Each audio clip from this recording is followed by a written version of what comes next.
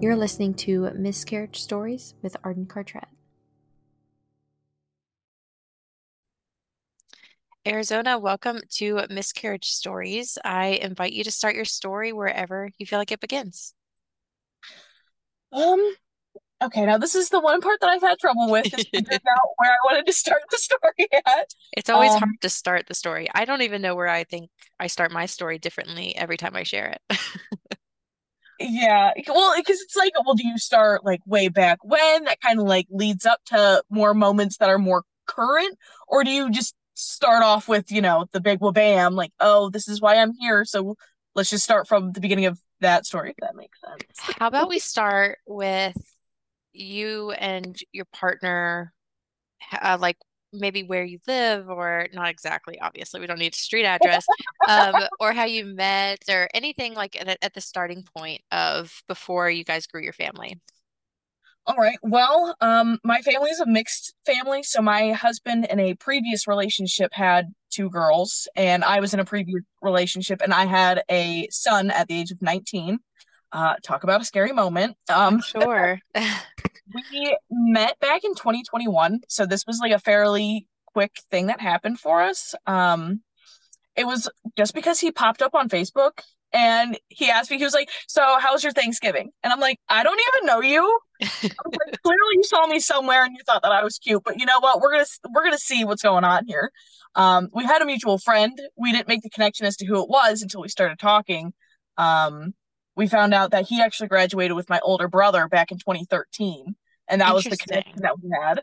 And the more we talked, the more he was like, "Man, I'm really mad at your brother. He never told me he had such a cute sister." And I was like, "Okay, listen, Oh. thanks. That's really sweet."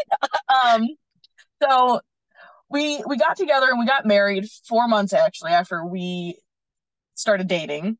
Um, and then of course, after you get married, the one thing that all couples love to do is go home and, celebrate like adults.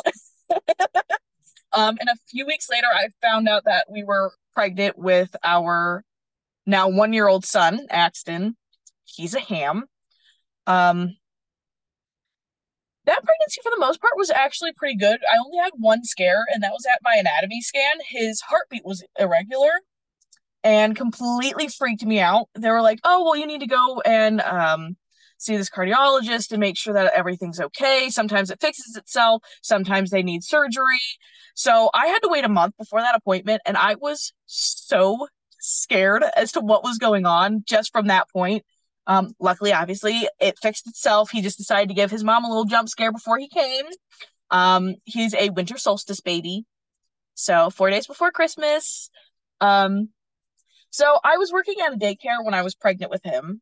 For like the end of my pregnancy, I was working with children. So my life just it's surrounded by kids. I love kids. I've always loved kids. I've always wanted to have kids, like everything kids. I love it. Um so after I had Axton, um I was waiting for my 6 week post-op appointment.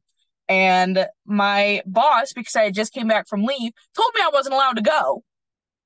So I had to reschedule my post-op appointment that I had made 2 months prior and she knew of. So I started joking around with my husband. I was like, well, how funny would it be if I go back to the doctors to go back on my birth control to find out I'm pregnant again? So I ended up going. You have to obviously do your little, you got to pee in the cup and all of that stuff just to make sure I can go back on my birth control. Left the appointment. I actually had a dentist appointment the same day.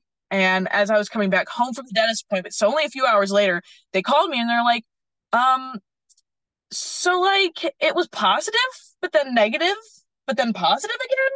So you're gonna have to go get some blood work done. And I'm sitting here, I'm like, how does that make any sense? Um, so there was three days pretty consecutively that I had to go get my blood drawn because at first my HCG levels were only at 48. So they couldn't tell if it was just because I had just given birth a couple months previous or if there was a new pregnancy. So after the second blood draw, it was pretty clear that I was pregnant again. But we went and did another blood draw just to make sure. I was super nervous about it. I was like, I just had a baby. Both of my sons they're 4 years apart. So my oldest is 5 and then Axon's 1. And then my stepdaughters are 7 and 8. And I met them when they were 5 and 6. So I wasn't used to that super close gap. I was all wait until they're out of diapers before there's more, because quite frankly, I'm not changing 2 different butts. Not doing it. So I was super nervous, but I was also super excited after the first couple of days. Like after the initial shock happened, I was like, oh, we're having another one. Like this is fantastic. Like I'll have 2 kids with the same man. Like we're growing this family, and I'll have 3 full-time kids. And that's been like my end goal. I always wanted to have 3 kids. I didn't realize I was going to have that as soon as I met my husband. I never thought like stepkids was going to be part of my picture until it happened. So I couldn't get over the fact that I still wanted to have another one. So on our 1-year wedding anniversary was my first ultrasound of the baby. And leading up to this point, I'm like getting super stoked. I'm over here having like vivid dreams that it's a girl. Like I'm getting super excited that I'm finally about to have my biological daughter. And I just so excited. Everything was good. I was 8 weeks and 6 days during that appointment, but the baby was only measuring 7 weeks and 3 days. So they weren't concerned because we still heard a very strong heartbeat, but that kind of threw me off a little bit, only because with my other 2 pregnancies, they're right on schedule or further ahead. And then they also told me that I had the subachronic hemorrhage, whatever the heck you call it, because I had hemorrhage after I had my last son, and it didn't clear up all the way. So they told me if I had some bleeding, that everything should be normal. It's just that tissue getting loose finally. So, of course, it was our 1-year anniversary, so we had to go and celebrate it finally. A night without kids. It was so great. The next morning, I felt off, and I couldn't tell because I'm not going to lie, I did have a couple of drinks with my husband. So I didn't know if I was just feeling a little off because I had a little bit of alcohol the night before, or like what was going on, or if morning sickness wanted to randomly happen for me at 9 weeks. So I was kind of like, okay, well, maybe that's just another sign that it's going to be a girl. And I was like, okay, cool. Like I got a name picked out. I was ready to go. And then a couple of weeks later, I believe it was April 18th is when the spotting started. So I was like, okay, this is hardly anything. Like, I'm not going to worry. They told me this was going to happen. Everything's all good. So I was just wearing a pad for a little bit, making sure that, whatever happened wasn't going to make a mess. The following day, I had still a little bit of spotting, but it eventually stopped. But I was still kind of feeling like, I was still feeling off. Like there was something that didn't sit right with me. And then April 20th at 6 p.m., I was sitting on the couch and I looked at my husband. I was like, I feel like I really got to pee or like something. Like, this is weird. So I ran upstairs, and as soon as I ran upstairs, I hear a plop in the toilet.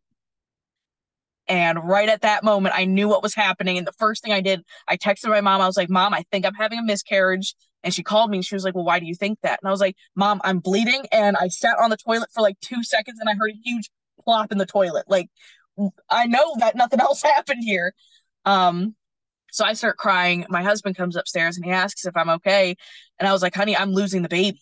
Like, we're going to have to go to the emergency room. Like, I'm talking to my mom, asking her, what am I supposed to do next? Because like, what, you don't know what to do at that point. Like, do you just sit at home? Do you have to go see someone? So I told him after my mom had said, you should go to the emergency room. They need to make sure that, you had the miscarriage and everything came out. And I was like, okay, this is kind of bizarre. I was in that mindset of, I had 2 healthy kids, 2 healthy pregnancies. That's not going to happen to me. Like, this is going to be the 3rd time around. Usually 3rd time's a charm. And apparently for me, it was the complete opposite. So he called my best friend to come over and sit with the boys. So that way my husband could go take me to the hospital. She lives 20 minutes away. And I kid you not, she was here in like 10 minutes. Like, she zoomed over to my house real fast. And I came down the stairs. We just kind of like looked at each other and like a tear goes down my face. And I gave her a hug and we left. At this point, I started getting really uncomfortable. That's when, I guess more or less the contractions really started to kick in. And I could not get comfortable for the life of me. I'm over here, I'm just profusely bleeding in my husband's car, and I felt so bad. And by the time we get there, I walk up to him. I was like, well, maybe if they know that I'm bleeding like this and this is happening, maybe this will be quicker. There wasn't a whole lot of people in the waiting room. So I go up and I told him, I was like, hey, I'm actively miscarrying right now.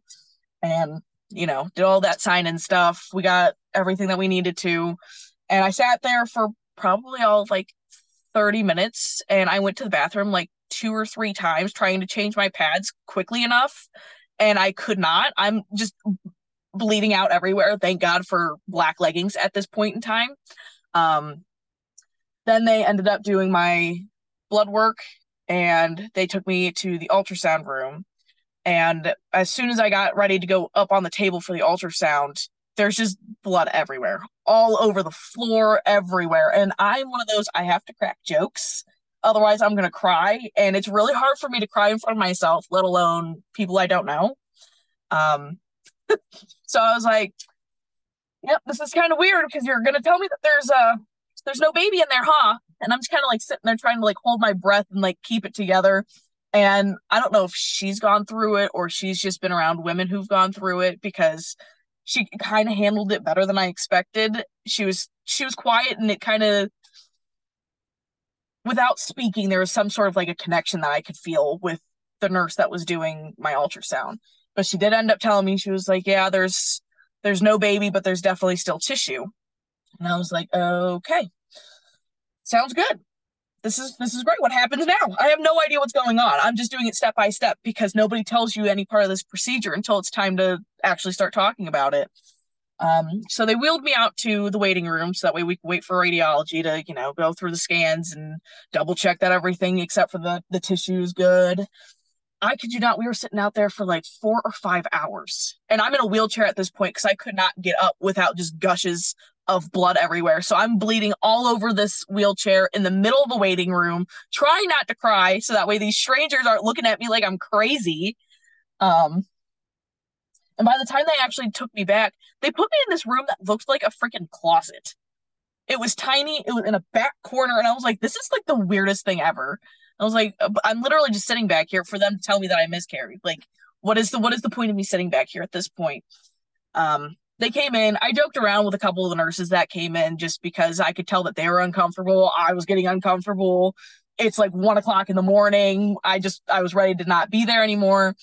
And they didn't even give me an option between the pill or a DNC. They just handed me a pill. They were like, this should help you stop bleeding for a little bit. Go ahead and take this, and then you're going to have a follow-up with your OB. So I take it. Nobody told me it tastes like freaking paper. That was disgusting. It was so gross. So luckily I was able to go home, and I was able to sleep without worrying about bleeding everywhere. Thank God. But as soon as I woke up, it starts back up again. Mind you, while I'm at the hospital and it's like 1-2 o'clock in the morning, my 5-year-old son is still awake, who was 4 at the time. And he knew that something was wrong because he was telling my friend, like, I don't want to go to sleep until mommy comes back home. Like, I want to know what's going on with mommy. And it was like the sweetest little thing. But, so the next day when I woke up, bleeding like crazy, cramping like crazy, just not having a good time. My follow-up appointment was 8 days later. They made me wait 8 days during all of this crazy nonsense. By the time I finally went up there, they looked around and I'm sitting there. I'm like, I can already tell that I'm going to need a DNC. Like, I don't, why are we doing all these extra steps? Just let me have the DNC at this point. I want it to be over. I'm uncomfortable. I hate bleeding like this. I'm one of those, I only bleed 4 days. It's not super heavy and I don't cramp or anything. So this was like a whole new world. And all I can remember saying to my husband during this was, I wish I was actually like giving birth to a full-term baby, because it did not feel that horrendous. It was insane. So she told me that there was still some loose tissue. She was like, well, do you want to take the pill again, or do you want to just do a DNC? So I thought about it for a minute, just because, I don't know anything about either of these things. I have no idea what's going on. So I even asked her, I was like, well, what would you do? She was like, honestly, I would do the DNC, just because it's traumatic sitting there and just bleeding and bleeding and bleeding, and you don't know how long it's going to be. And I was like, You're not wrong. I'm so sick and tired of bleeding right now. Can we please just go ahead and get that out? So she scheduled it for the next morning at 7 in the morning. So I had to be there at 6. So I come home, I tell my husband, I was like, hey, I gotta go get this D&C done. Sorry you have all of the kids right now, but like, I gotta go and I'm probably gonna lay in bed for the rest of the day. He was like, all right, that's fine. My mom takes me up and they asked me right beforehand, I'm not even awake yet. Like I'm not even like mentally prepared for what's going on right now, let alone for them to start asking me even more questions. They asked me if I wanted a death certificate and if they wanted me to keep the tissue so that way I could get it cremated. Now, me thinking to myself, oh, well, I lost this baby around 9-10 weeks, like a week before I was going to get the blood work to find out the gender. If I want a death certificate, it made me feel silly wanting to answer yes to those questions. Just you never hear it. So I told them no at first, and I signed off on the paperwork. And then they took me for the D&C. I came back. My mom and I, we ended up going to the drugstore just to go ahead and pick up my pain meds and some comfort foods and stuff. So that way when I came home, I had something to hydrate myself with. And while we were at the drugstore, I looked at my mom and I just started bawling. And she was like, well, what's going on? And I was like, Mom, I felt really stupid answering yes to those questions, but like I really do want a death certificate and I really do want that tissue, even if it's not the baby anymore, because I still want to get it cremated and still have a part of that baby. I felt so silly because it's like it was just a little tiny, itty tiny thing. And I don't know. I guess it felt wrong saying yes to that, considering, there's people who've had their stillbirths and babies who've passed away from SIDS. And I just thought that I was crazy for wanting something, for something that I only knew of for just shy of a month. So my mom quickly pulls out her phone. She's calling the hospital real quick. She was like, oh my gosh, do you guys still have this? Like, she changed her mind. She wants to keep all this. She wants the death certificate. And they were like, as long as she comes back in and she re-signs that form, we can make sure that pathology and all of that, they don't get rid of it. So we're like rushing to get back to the hospital. My doctor, she was so nice. She was so nice dealing with me. She came back out with the form, so I was able to sign it. And she was like, well, do you have a funeral home? And I was like, well, ironically, I live right by one. I was like, I'll just use them. Sounds like a plan. Nicest person in the world. That man from the funeral home, love him to death. So I was super excited that I was able to do all that. I came back home, and although I wanted to sleep all day, my brain wouldn't let me whatsoever. I'm over here scrolling. I was like, you know what? I want an urn necklace. Like, I gotta find the perfect one. And so I'm like scrolling for hours looking for the right one. And I see all of these beautiful necklaces. And I'm like, okay, that's not it. That's not it. That's not it. And I'm like, oh, no, keep going, keep going. And I eventually actually found it. And I kept going back to it. So that's how I knew it was it. And here, I'll even show you since we're on video. So it has little footprints on it and stuff.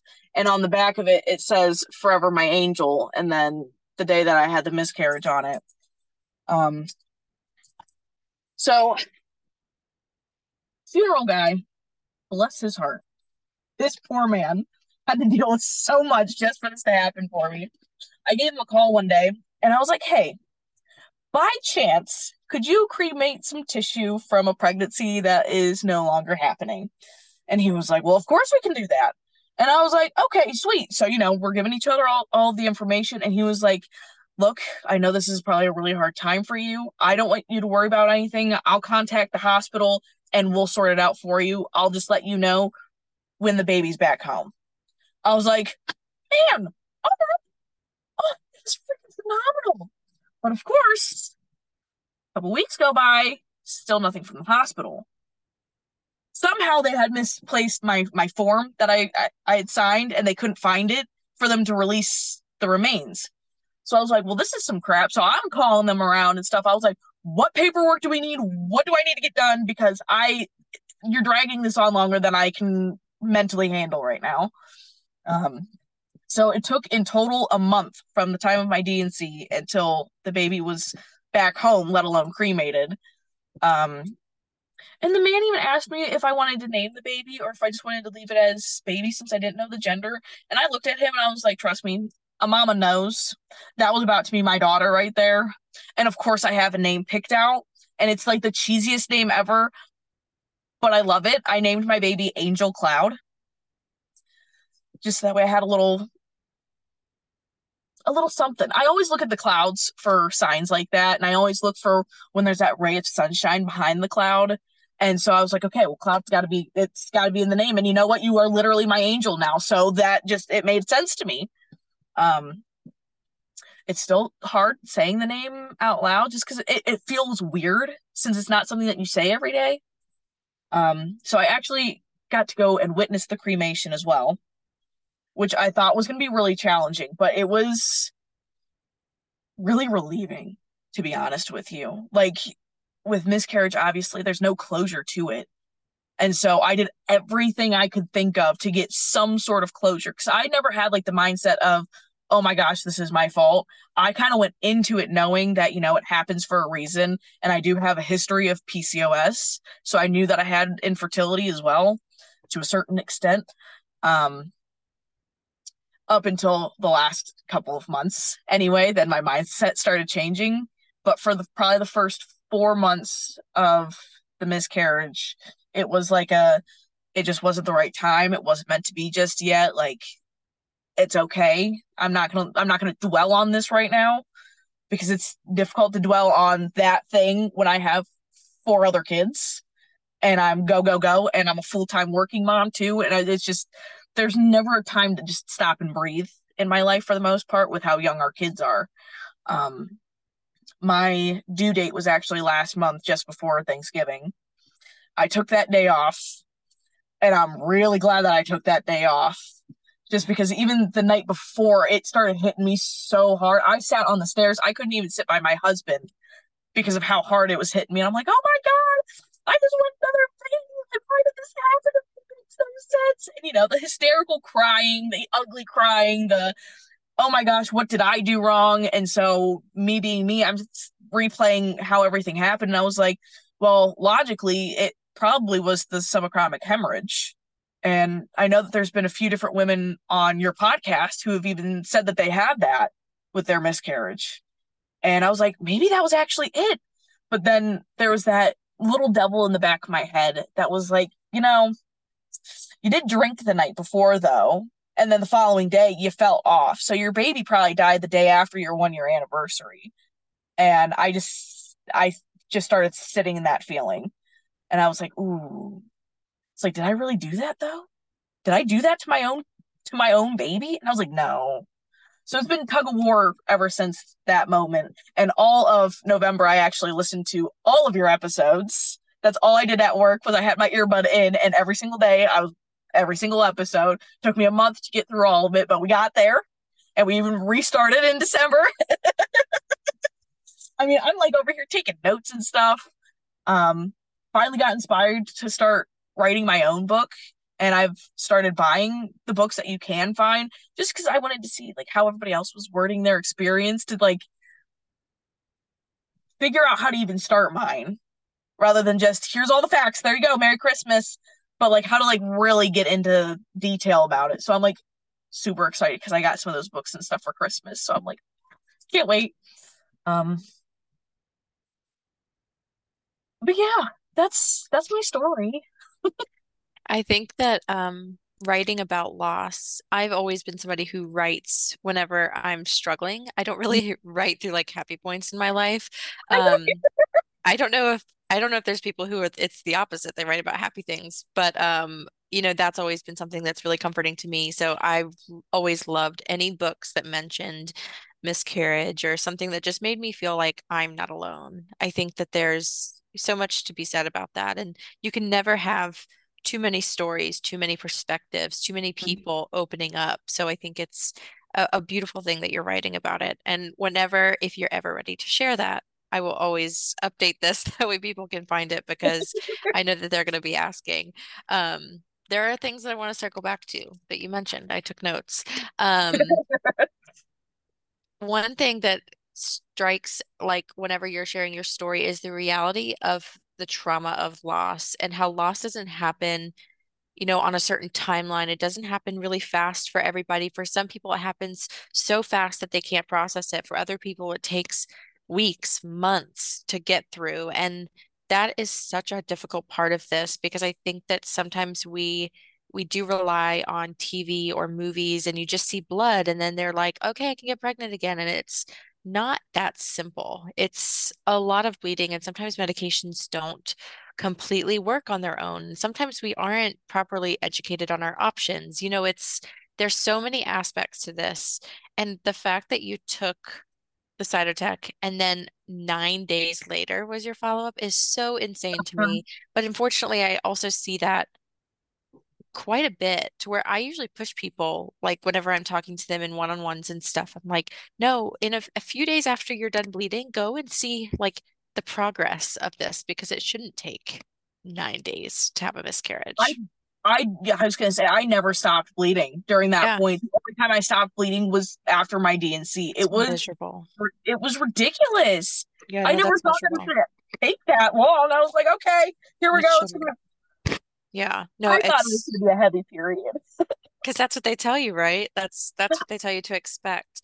Um, So one thing far. I also wanted to mention or ask, where are you, like what state are you in that they offered a death certificate? Because that's amazing that they offered that, but that's not a common occurrence. And so I'm so curious.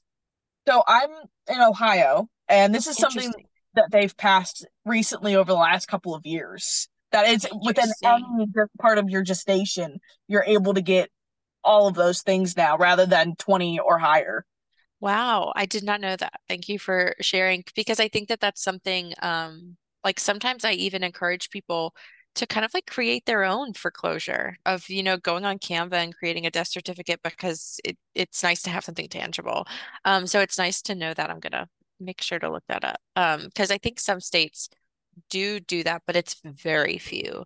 Um, and I love the funeral home guy just like taking care of everything because that's such a difficult part of it. And what a job where, I've experienced other deaths and I felt like they were really desensitized to death. And so whenever I hear of people's experiences where they're not desensitized at all and they're so empathetic, it's nice to know that that exists.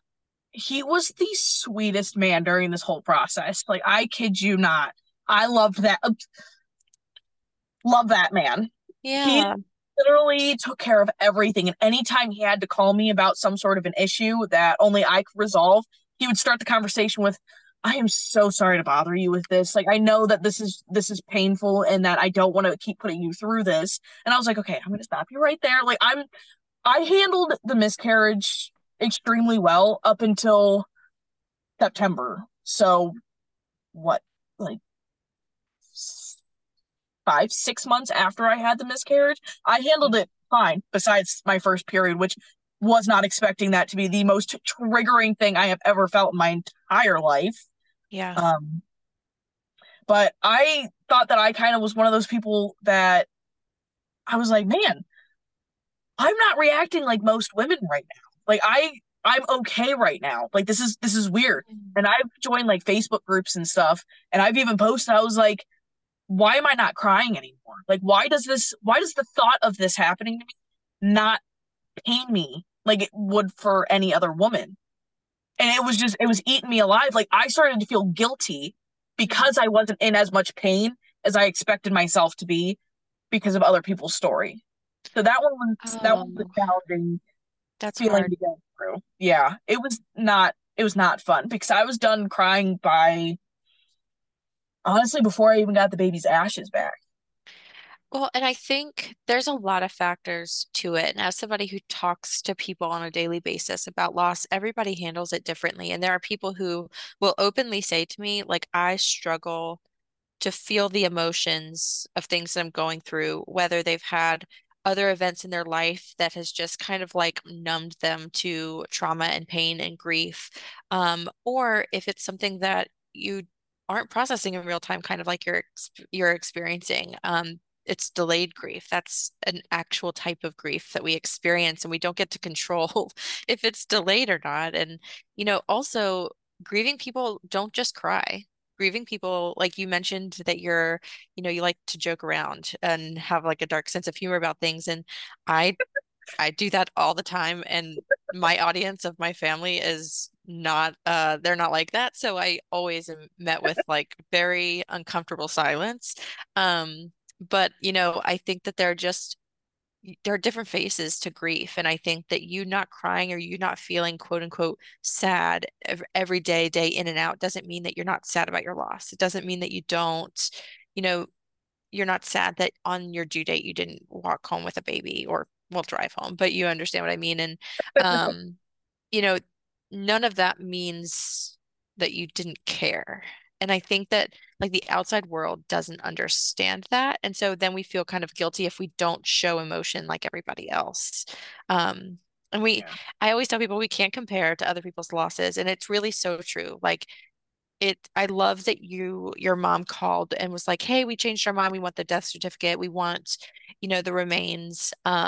Because it is something where when that's offered to us, we feel judged if we say yes, even though it's offered to us for a reason. We feel Mhm. judged if we ask those questions because on paper we're like, well, we were quote unquote only 9 weeks, but that's that I say there's no only and just. This is how we feel and how we want to remember our baby, and there's no right or there's no wrong.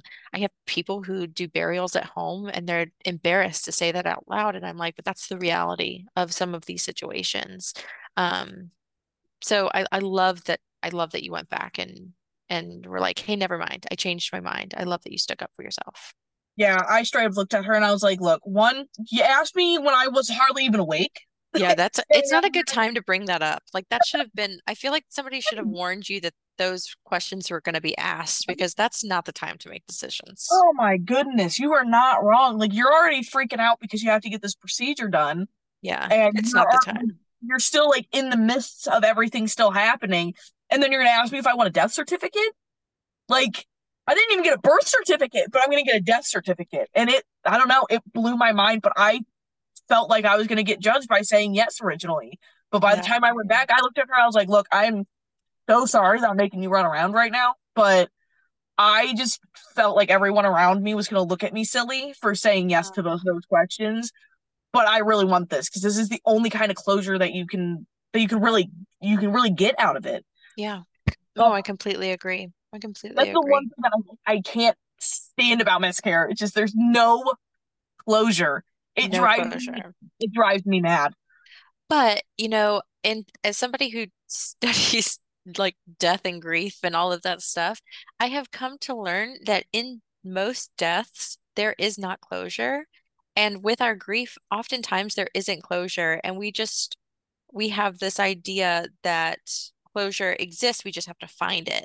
But it doesn't always exist. And sometimes it cannot be found. And coping with that that is really difficult. And so we do have to find our own closure in different ways. And man, it sucks. It really sucks. And you talked about the misplaced form. I cannot tell you how many times I hear that story where forms are misplaced, and it's like, these are very important forms.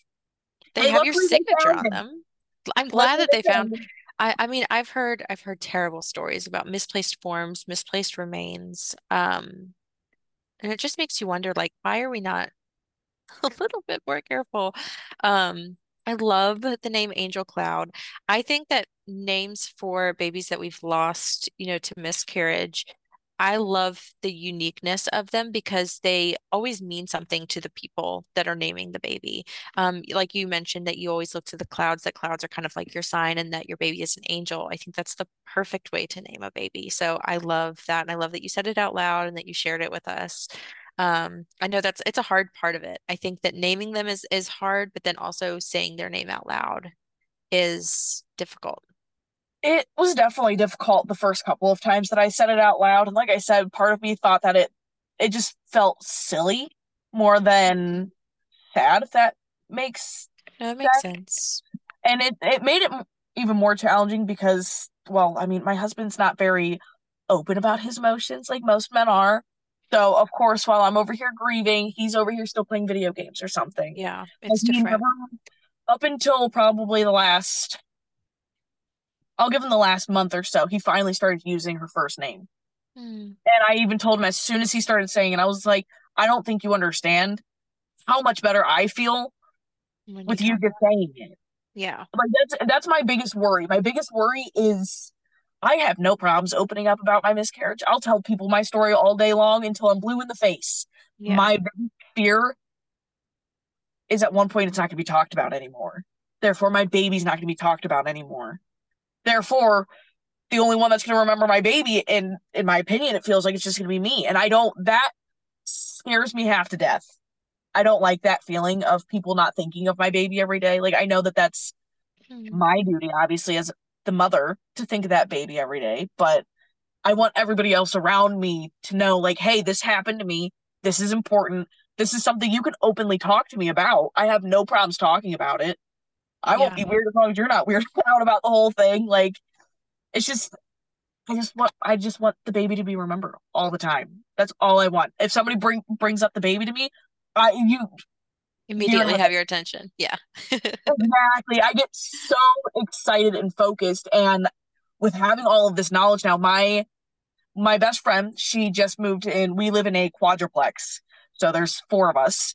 She's on the other side of it, so she's only three doors down. Mm. She just found out a couple of weeks ago that she's pregnant, Ugh.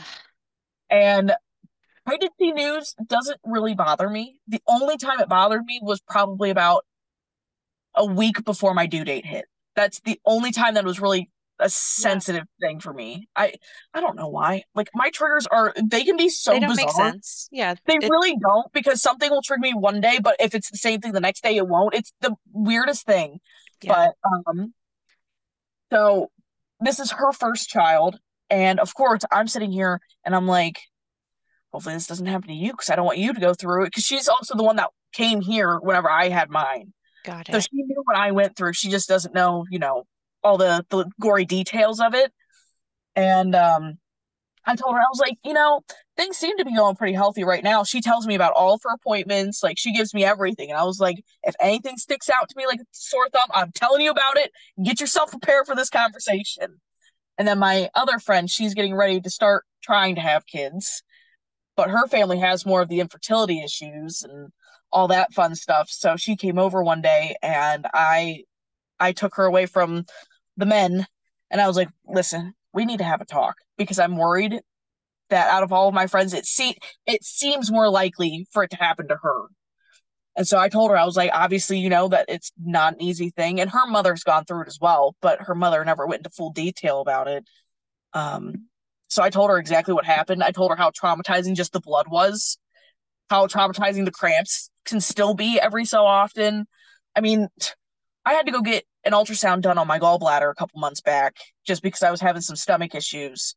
And they put me in the same damn ultrasound room as my miscarriage. So all I saw was blood everywhere when I went there. And I Yeah. told her about it. And I was like, that was the most triggering thing.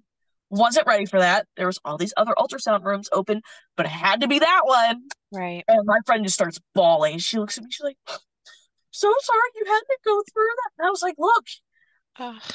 I'm one of those people. I would rather it happen to me so I can tell you about it rather than watching you go through it. Yeah. I'm a people person. If you can't tell, I love I people. That's I not a love bad people, trait at all. That's a really good trait.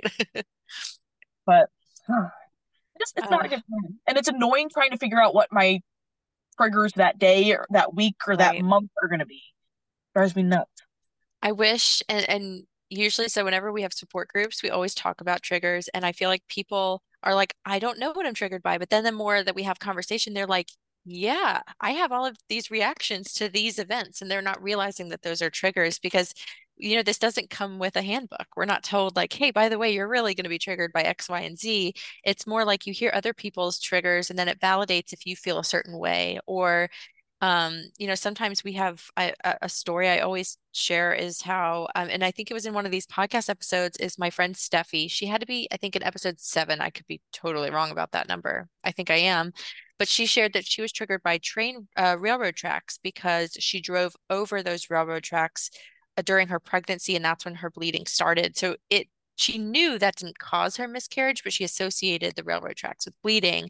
And it's like you don't get to pick these things. It's just unfortunately dependent on your journey and how your heart speeds up whenever things happen around you. And it's just so hard.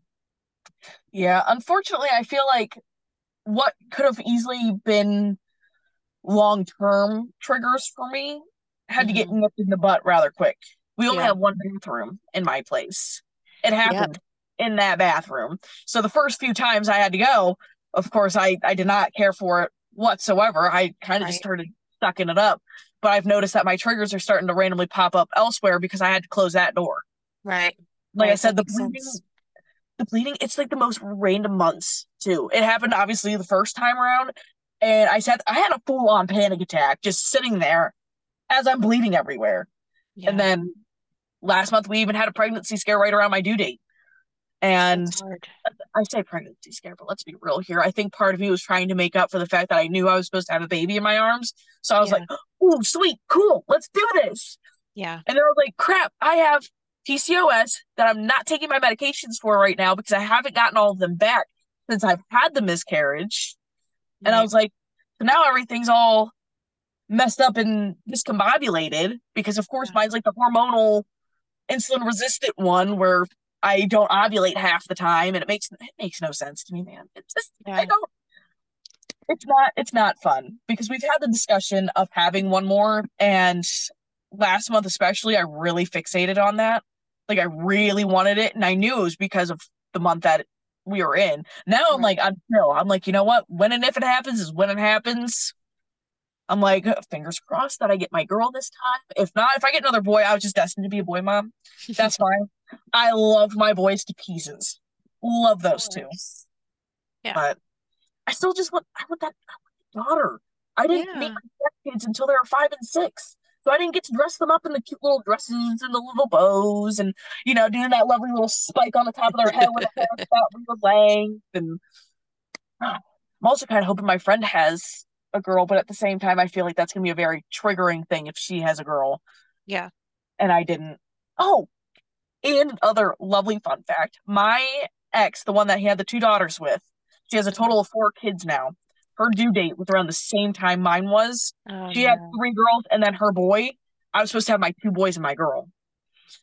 That That's was hard. not fun. That Yeah. was not fun. When she was like, "Oh yeah, we're going to the hospital to have her baby," I'm sitting here and I'm like, "She's not."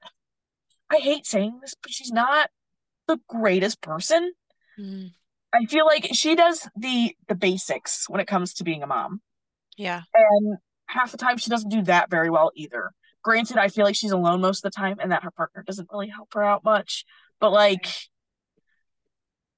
I can tell I get my stepkids only on the weekends, and when they come over and they say that they feel the most safe under my roof, Mm. it breaks my heart. And so I'm Yeah. sitting here and I'm like, well, why does she get this chance when she doesn't do what all is necessary for those kids? But I would do anything to get full custody of my stepdaughters if I could, and I lost mine. Yeah. Like it's just one of those you see the people who shouldn't procreate that do successfully, and then you're sitting there like, well, why didn't this happen for me? Like what? It's hard. It's hard not to have the why me thoughts and feelings. I think that's also, it feels like a crappy feeling to have, but it's so many of us have it. I mean, it's hard not to. Yeah, you're not wrong. But Ugh. we are now at the lovely spot of praying to God that I can make it to have one more kid. Yeah. That's the hope. Hopefully my PCOS wants to clear up, but I would probably have to go on birth control for another year again. But Fingers crossed you don't, and fingers crossed I that it happens. It sucks. It sucks not to know when you ovulate and to have the PCOS sucks. Totally it's sucks. the dumbest thing It that can is. happen to a woman, in my opinion. Like what? Come on, we already have to go through all of this stuff, and then you're gonna throw PCOS on me, Yeah. and then on top of that, I have to get a hysterectomy at 30. I'm about Ugh. to be 25. Mm. So like my window is already starting to close. Granted, I Yeah. didn't want to have kids after 30. I like being a younger parent, Yeah. but like I already felt rushed as is, and I started making my family at 19. Yeah. And I didn't even know I had PCOS when I had my first son. He was actually what triggered my PCOS to be active enough for us to go ahead and finally get that diagnosed. I had a Yeah. really bad flare up after I had him, but there was signs leading up to it. I had cysts on my lubricating gland, Mm. and I kept getting them every single month. And Yeah. I had surgery twice on it. Second one luckily was successful, and I haven't had one since. But I went in one day, and it was probably the size of a golf ball. I had surgery Gosh. 8 hours later. That's how big it was. Like I was in a wheelchair, I couldn't walk, Uh, and it was so inflamed that the surgery obviously wasn't successful. And then with my last cyst that I had there, she told me it was actually traveling up into my uterus. So at the age of 17, when all this started happening, I'm already starting to freak out. I'm sitting here, I'm like, well, if I'm going to get this in my naturally. uterus, Yeah. then when I do start trying to have kids, I'm going to end up getting one, and that's going to end up killing them. So like, I already had like some sort of Fear. something wrong Yeah. is going to happen. I just never thought after I had my two boys Yeah. that I'd still have something to worry about. Yeah. I think that's, going along with the misconception of like how long miscarriage lasts. I think that's another one is like just because you have living children doesn't mean that you're exempt from like secondary infertility or miscarriage. Like those things still happen. And I didn't know that until uh, adulting and learning from other people. Nobody talks about that. They just kind of tell you to wear a condom if you don't want to get pregnant and to how to put on a pad. Like that's the only education that we really get, which is unfortunate.